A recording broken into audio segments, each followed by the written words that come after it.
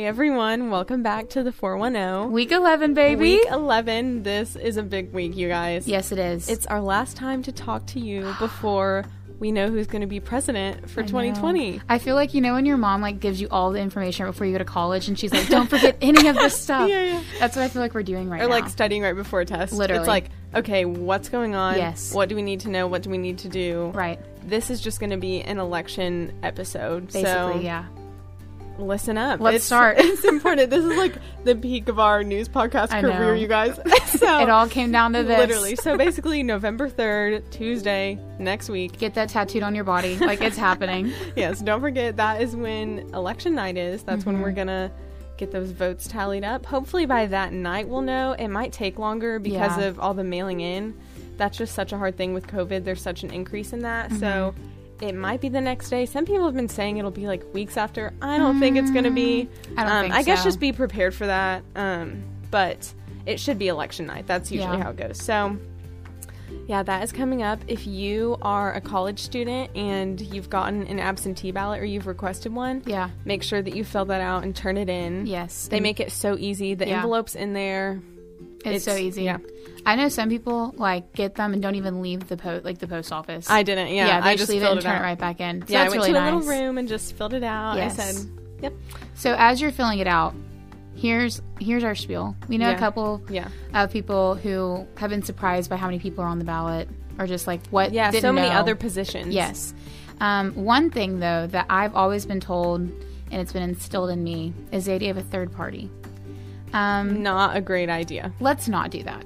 Yeah. It's just in my opinion, in Mallory Wallace's opinion. Yeah. So not of anything of much importance in politics.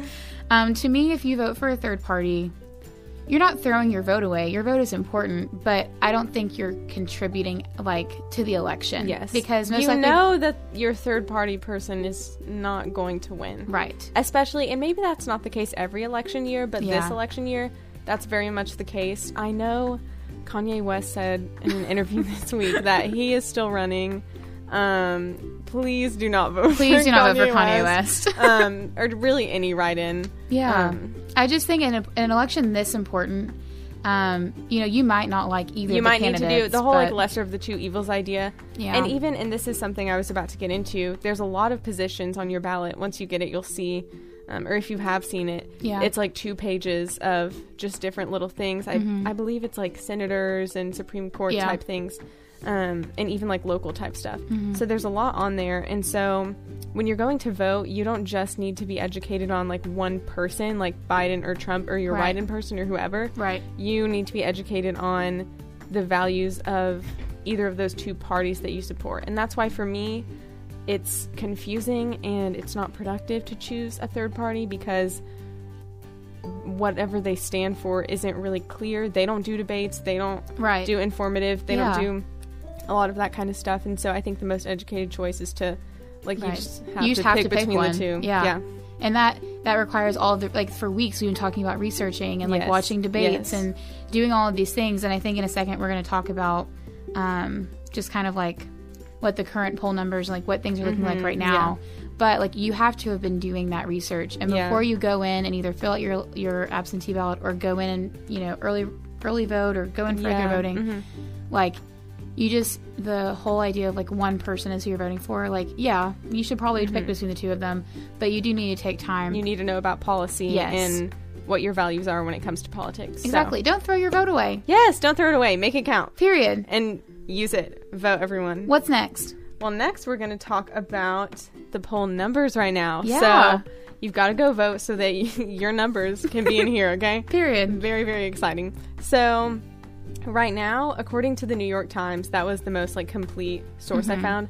I might try to link this website in the description because it's a live count. So if what I'm saying is outdated by Friday when you're hearing this, then you can check me. But basically, as of right now, Joe Biden is projected to be in the lead. So pretty much how they do this when it's not at election night yet is they'll say, well, based on how many people have voted so far, what those votes are, and what happened in 2016 and 2012, what happened in past elections, this is what we think is happening or what will happen. Yes. So the New York Times is predicting that Biden will win both the popular vote and the Electoral College vote, which is pretty crazy that they can tell like this far out, which has been amazing that the voter turnout has been so high. Yeah. So I think you were telling me a couple of days ago, or like that it's, I don't remember, like half the amount or something. Yeah, like right now it's already 50% of the total votes that we had by election night in 2016. That's crazy. And a lot of people, like,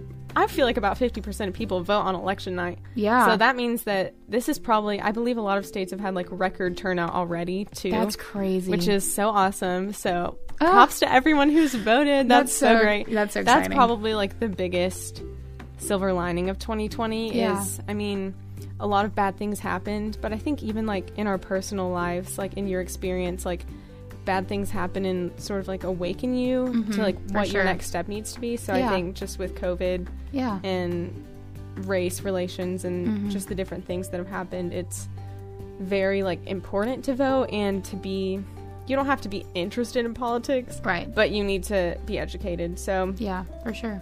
So yeah, so that's what's going on with the like vote poll numbers right now. I mentioned the Electoral College that they were saying Biden is likely to win that. So I wanted to talk a little bit about what the Electoral College is. I remember learning about this in like maybe like 7th grade history. Yeah, probably 8th grade, something like that.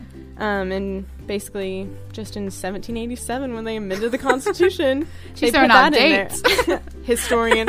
But basically it exists as kind of a way to like make sure that we have democracy, yes, but also that there's a vote that is like definably like trustworthy and from like politically minded, like educated people. So basically it reminds me kind of like how the Senate works. They appoint people to be electors, it's spelled with an O, for each state, and those numbers vary, but I believe from what I was reading it's around like 20 to 30 per state. Every state has a different population, so I'm not really sure. Yeah. But that is how the Electoral College works. And for this election, Biden and Trump are each aiming to get about like 270 Electoral College votes. Yeah. So just to put that into perspective, that's what's going on there. So those people are kind of like our representatives for the election specifically. Yes. So the election is just really I can't believe really it's so coming close. Up. Oh my goodness. That is so wild.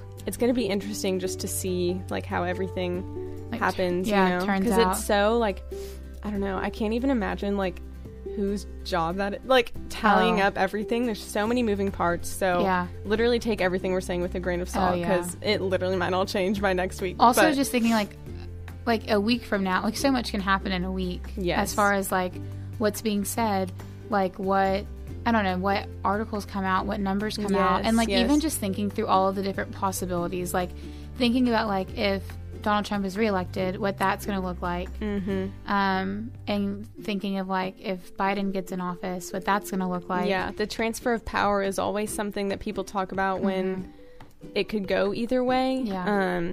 And so that's going to be interesting to see because Trump has said in the first debate, I believe, he kind of gave a pretty vague answer about what he would do if he didn't win. And going by our government and the limits that we have on it and the limits that we have on the president, it should be a peaceful transfer, but we'll see. We're hopeful. Yeah. If it has to be transferred, like if Biden wins and power has to happen, I guess we'll see how it ends up. But and if not, then hopefully everyone is just, you know, peace, good sports.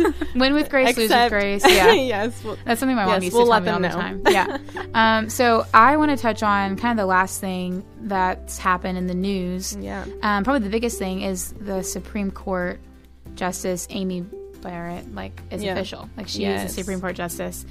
She recited the judicial oath Tuesday morning in a swearing-in ceremony administered by Chief Justice John Roberts, officially beginning her tenure as the 115th Justice on the Supreme Court. She was confirmed by the Senate with a 52-48 vote on Monday. At the White House Monday, Barrett said in a speech that it was a privilege to be asked to serve my country and highlighted the separation of her duty from political preference. So she is beginning her tenure as the Associate Justice of the Supreme Court a week before the election and is likely to serve on the court for decades. Her seat on the bench gives conservatives a 6-3 majority, shifting the makeup of the high court that it could affect a range of issues that could come before it, including potential disputes regarding the 2020 election and the future of the Affordable Care Act. So that's kind of the update. Yeah, so she's there. Congrats to Amy. Yeah. I will say I'm excited that it is a woman replacing a woman. I think that's important, especially with Roe v. Wade being such a pressing issue. Yeah. No matter what someone's opinion is, I think it's really good to have a female perspective on a female at the table is better than no female at the table. So, period. And we need to have females at the table. Yes, so that's kind of so that was a super close call there, 52-48 vote for her. So. And it's just so that's just so close to the election. I just feel like that was very fast. Yes. But also I don't think it's one of those things that I trust it enough that they're not going to just because we have been talking about it. I think it was last week. They've been having hearings. Yeah, they've been. They're not just swearing her in and not telling us why. Yeah, or not making it super public.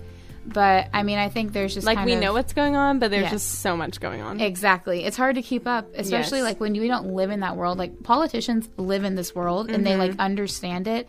But as a 20-year-old college student going ethics class, it's hard to no, literally, props to all of you who listen because I mean I know it's just 10 to 15 minutes, but this stuff is so just out of our normal day to day. So props to you for taking the time to listen, and also make sure if you're interested in any of this, me and Mallory literally come in here and for just 20 minutes just open our computers and we're just type out just finding stuff. Yes. I personally just go to Google News. A lot of people literally Congress people will tell you that they literally go to Safari and go to the different credible sources. So we also do Instagram a lot. Yeah. Because you do have to fact check a little more. Yes, you do. But we follow a lot of people who are very passionate about politics and social justice.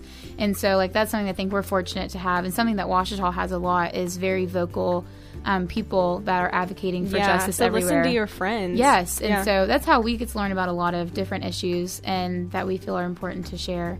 And a lot of that comes from sharing their opinion on social media, talking in the CAF, just randomly, hearing oh my gosh, did you hear about this? And so I think even just paying attention to the people around you, and if you care about something, you should speak up about it, and you should be educated on it and share that information with other people. So it's truly not, it's in the little things. It's not this huge I'm going to be a political, super passionate person, because neither of us are poli-sci majors. No. We are doing this because we want to help people out and help people know what's going on, and we want to know what's going on as citizens of America. Period. So, that was so we're sweet. So proud of y'all for listening. Oh, we're just I feel like you're about to go to college. We're go out and do it. Yeah. You've got this. I believe in you. We will see you all next week when we get to recap the election.